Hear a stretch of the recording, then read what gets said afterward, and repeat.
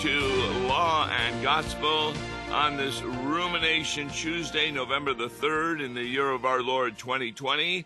I'm Pastor Tom Baker, and with me is my co-host Mark Smith, and we're going to be taking a look at a hymn, Wake, Awake, for Night is Flying. The last two Sundays, the Pentecost season was interrupted by Reformation and then All Saints. And this Sunday we get back into Pentecost, and that's the hymn for this particular Sunday. It's written by Philip Nicolai, Nicolai, born in 1556 in Germany. His father was a pastor. He went to the University of Erfurt and also the University of Wittenberg, graduated in 1579. His first pastoral role was as assistant to his father for 4 years, and then he served a church in Westphalia. He was forced to resign, though, in the wake of the Spanish invasion of Herdeca in 1586, but then accepted a pastorate in Westphalia.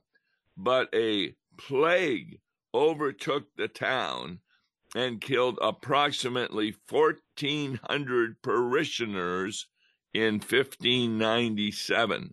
In fact, he had a funeral for over 300 of his parishioners during the month of July alone. He wrote this: "The condition of precious souls in heavenly paradise prior to the day of the resurrection, nothing was more precious than the contemplation of this noble and elevated article concerning eternal life purchased by Christ's blood." He was a proponent of classic Lutheran theological expression, particularly of the Lord's Supper, and his opponents led to the Formula of Concord in 1577. And Nicolai urged the clergy of the principality he was in to adopt this statement of faith. In 1601, he became pastor of St. Catherine's Church in Hamburg and was married at that time, and he died on October the 26th, 1608. He's well known for Wake, Awake, for Night is Flying, and O Morning Star, how fair and bright. And so we're going to take a look at this hymn with Pastor Mark Smith. Hello, Pastor Smith. Hey, Tom. How you doing this beautiful fall day? Oh, it's really interesting. Okay. You know, we're going to spend the whole hour and not talk about what's happening today, namely the election. And the reason we're not talking about that is because, first of all, as a Lutheran pastor, we don't give that much advice as to the people you ought to vote for. We're more interested in issues. And that was really something with Nicolai when he was writing this particular hymn. Wake, awake, for night is flying. And of course, what is this hymn based on? Well, it's based on Matthew 25 is one of the things it's based on. Matthew 25, the parable of the 10 virgins. Yes. 5 of them wise, five of them foolish. Right. It's kind of somewhat fine to read what Nicolai did. He actually had 4 hymns. Wake, Awake, for Night and Flying was one of them. But the first hymn he did introduced the idea of Jesus as the heavenly bridegroom. And the second hymn, the soul greets the bridegroom. That's the one we're going to be looking at. In the third hymn, the soul leaves the sufferings of earth to experience heaven. And in the fourth hymn, he talks about the joys of paradise. So it's something that we need to look at, because he was really being persecuted at the one church by the council that was filled with Roman Catholics who didn't like him, and at another church, the Calvinists didn't like him. And he actually wrote an article about the two antichrists. The one he considered to be Muhammad of the Muslims, and the other one, of course, was the papacy. So he was embroiled in controversy, and therefore that's really behind a lot of what he writes. So let's take a look at Wake Awake. Would you please read the first stanza? And Tom, I would also add, don't forget the translator is our friend Catherine Winkworth. Right, and so we're not going to talk about her much because we already did. Okay. She really has got a lot of hymns. In fact, recently we sang a Luther hymn that had been translated by her. Yeah, she translated a bunch of hymns. Okay, you want me to read the first stanza? Please. Wake, awake, for night is flying. The watchmen on the heights are crying. Awake, Jerusalem, arise. Midnight hears the welcome voices, and at the thrilling cry rejoices. Oh, where are ye, ye virgins wise? The bridegroom comes, awake. Your lamps with gladness take. Alleluia.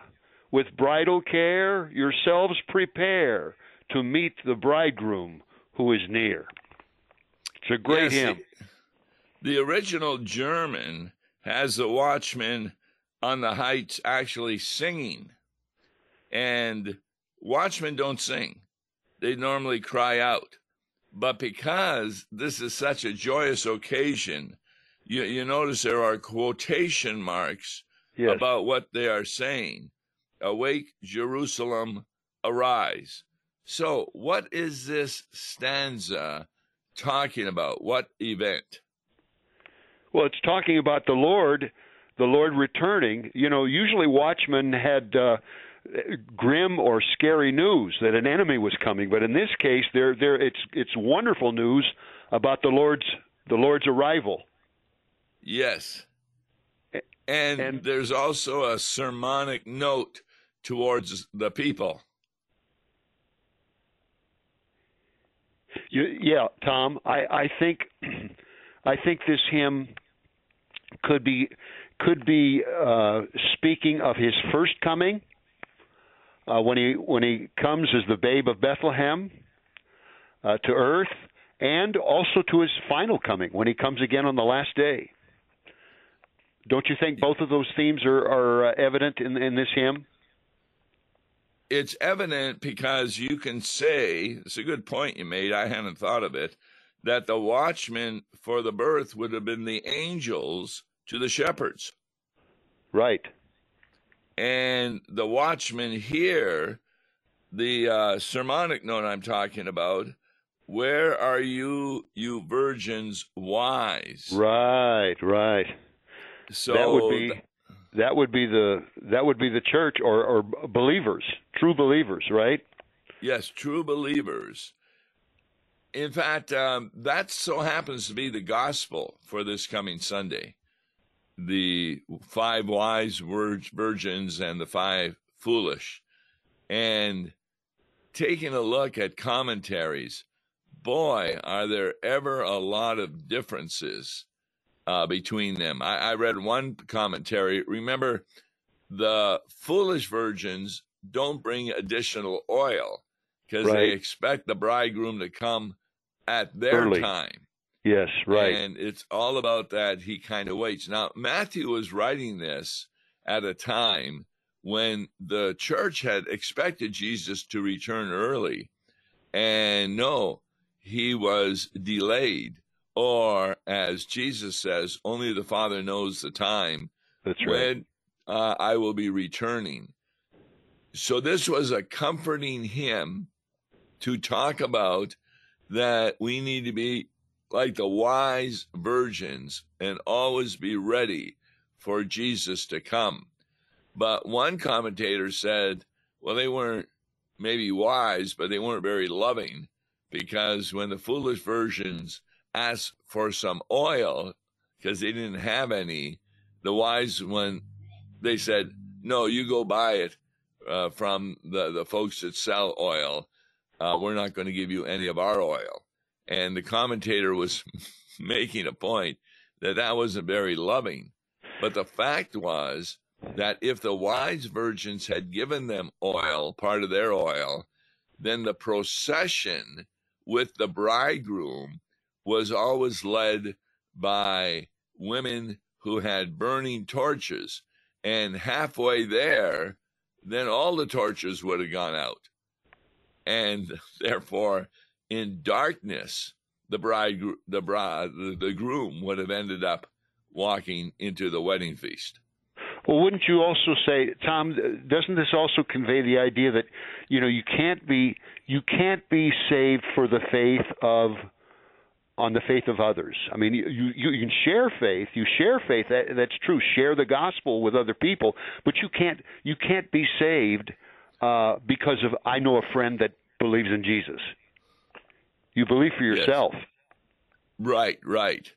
Yeah, in fact, I had a situation at my congregation where a member of my congregation, her brother died, and he expected to be buried at our church, even though he was not a Christian and had never attended church. And so I refused to do the burial, of course, because the pastor doesn't go on the basis of what is in the heart of a person, but what their confession is. And a couple of times when I met with his sister at their home as a shut-in, he was there, and it made very clear that he didn't believe in Jesus as a Savior. Yeah. So that's often difficult, when you have cases like that where somebody wants you to bury a brother or unbelieving brother or cousin, and I know we're members, we're pastors of the public ministry, not the private ministry. We can't well said. We can't look into somebody's heart and know. We have to go by their confession. There is a story and I believe it happened, where a pastor, the council forced him to bury someone who wasn't a believer because he was an important person in the city. So the pastor used the sermon and pointed to the body and said, none of you want to be like this individual. They never asked him again to bury somebody that he would not. Are we ready for the second verse, second stanza? No. Yeah, there's another point. Luther, he talked about what is the oil, because in a parable, certain things stand for certain things. Yeah.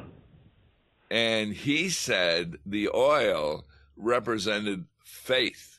Yeah, that would be my opinion too. Yes. Some say it represented good works. Why is that wrong?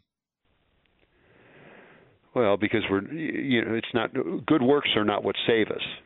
Exactly. Yes. You can't be dependent on your good works.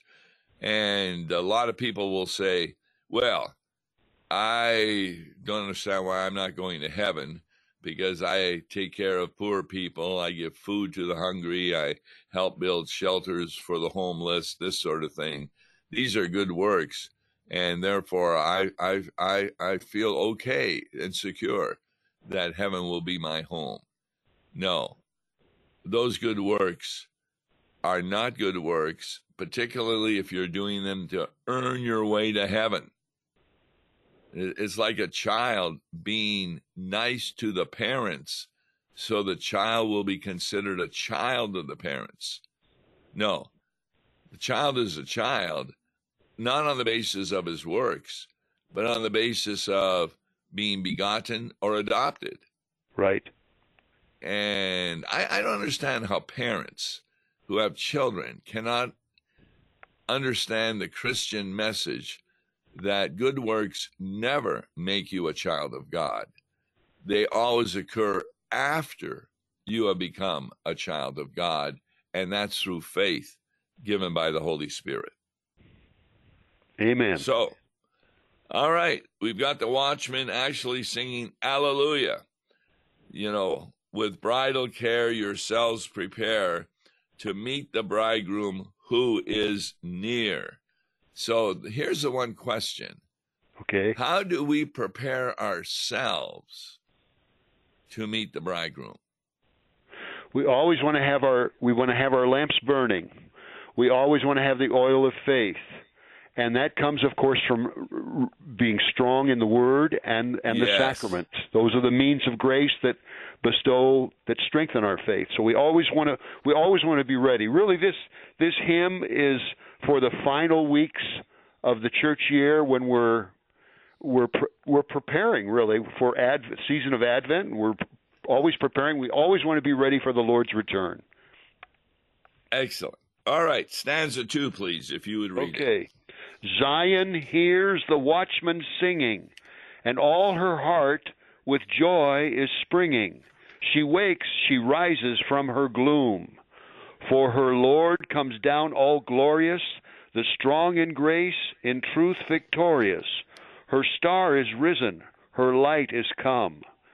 Now come, thou blessed one, Lord Jesus, God's own Son. Hail, Hosanna! We enter all the wedding hall to eat the supper at thy call. And this is a verse I was referring to where the watchmen are actually singing. Normally watchmen don't sing. They just cry out, danger, danger, here comes the enemy.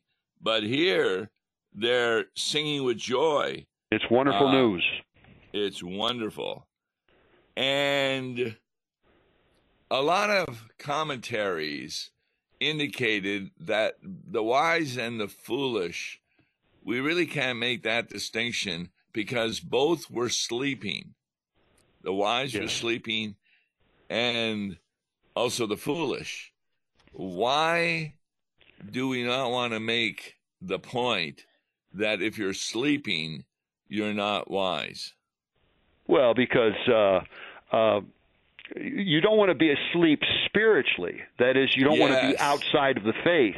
But that doesn't mean you can't go to bed at night and still be a child of God, ready and prepared for his second coming. Yes. And remember, what she's waking up from is her gloom. Right. What gloom is that? Well, I was looking at the Bible passages at the bottom of the hymn page, and one of them has notes that refers to the fact that Israel fell in 722 BC, and again in 527 BC, and this is the Lord's return. The idea that Israel will rise from her gloom, and that of course comes when Jesus Christ himself comes as that babe of Bethlehem. God has not forsaken his people. Yes, he comes at midnight. How many weddings have you gone to that begin at midnight? I can't think of one. No, I can't either. They always occur around noon. The reception may be at 5 or 6 and last till midnight. But this is a special event at midnight, because at midnight, of course, we think of Christmas. We think of the Lord's coming at that night of Bethlehem with the star. So that really nails down what event this is talking about. Yes, because whenever he comes, it will be midnight, which means he's coming at a time that is least expected. Exactly. That is right. Yeah. What a surprise, and what a marvelous surprise for those that are in the faith. In fact, it's not until the last part of stanza 2 that we understand who this is talking about. It's not talking about just anybody at a wedding feast. It's talking about the Blessed One, Lord Jesus, God's own Son. That's right. And then it's Hail Hosanna. What does that remind you of? Oh, Hosanna, blessed is he who comes in the name of the Lord. In and fact, that was sung on Palm Sunday. Right. You know, right. I've been telling you this, that I would like to do a project where I go through hymns and find all the Bible verses. They only have about 4 Bible verses to this hymn. There's actually about 50 of them. Yeah, I was noticing that there are many other verses that are not listed at the bottom of the page, right? Yes. And then the last part of the hymn, we enter all the wedding hall to eat the supper at thy call. And in the original German, the word for supper was Abendmahl, which is the usual term for the Lord's Supper, which is here equated with the eternal heavenly banquet. And so, boy, he really was fighting against the Calvinists who don't believe in the Lord's Supper as the Bible teaches. Yes. Okay, stanza 3, please. Okay, now let all the heavens adore thee. Let saints and angels sing before thee, with harp and cymbals clearest tone, of one pearl each shining portal, where joining with the choir immortal, we gather round thy radiant throne. No eye has seen the light, no ear has heard the might of thy glory.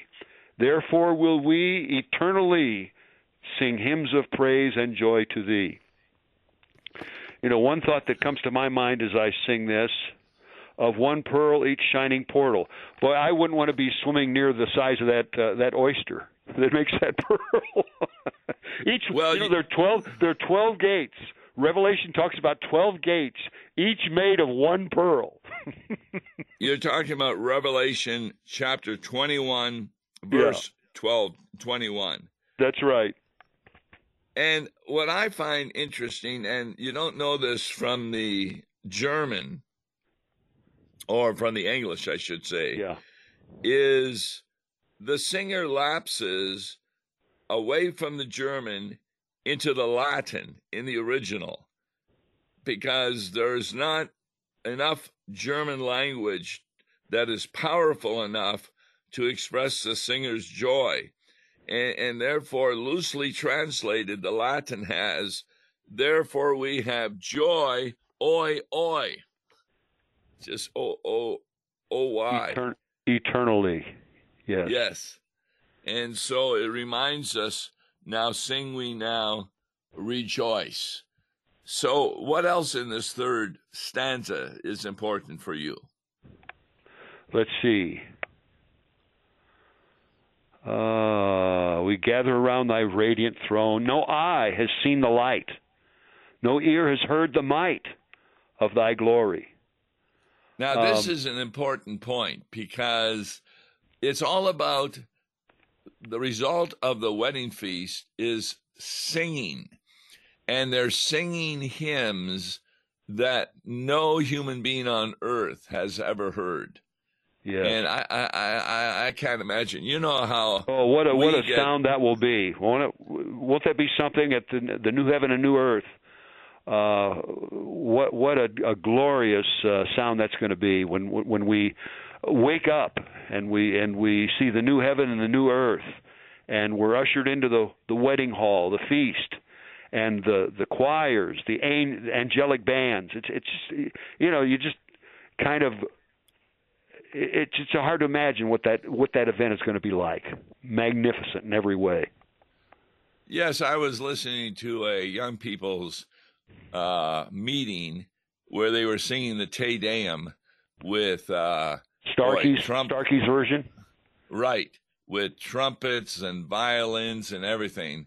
And it's hard to believe that there's going to be hymns in heaven better than that. I know. Oh, I know. Yes. In fact, that's the last part. Sing hymns of praise and joy to thee. So I'm using this hymn as a communion hymn for Sunday, and we'll see how it goes. But that takes care of our hour, 3 verses, but I'm sorry, takes care of our time together. Tomorrow on Law and Gospel, we're going to be taking a look at Walther's Law and Gospel thesis, one of his evening lectures. I'm Tom Baker, and with Mark Smith, God bless you. Listen to Law and Gospel each weekday morning at 9:30 on KFUO. For a tax-deductible gift to Law and Gospel, please make your check payable to Concordia Mission Society and mail it to Tom Baker, P.O. Box 28910, St. Louis, Missouri 63132. To give online, visit lawandgospel101.com or call toll-free 1-877-267-1962. Views and opinions expressed on Worldwide KFUO may not represent the official position of the management or ownership of KFUO, the Lutheran Church Missouri Synod. If you'd like to comment on programs or topics heard on Worldwide KFUO, write us at KFUO, 1333 South Kirkwood Road, St. Louis, Missouri 63122. You can also leave a question or comment on our comment line at 314-996-1542. We are the messenger of good news, Worldwide KFUO.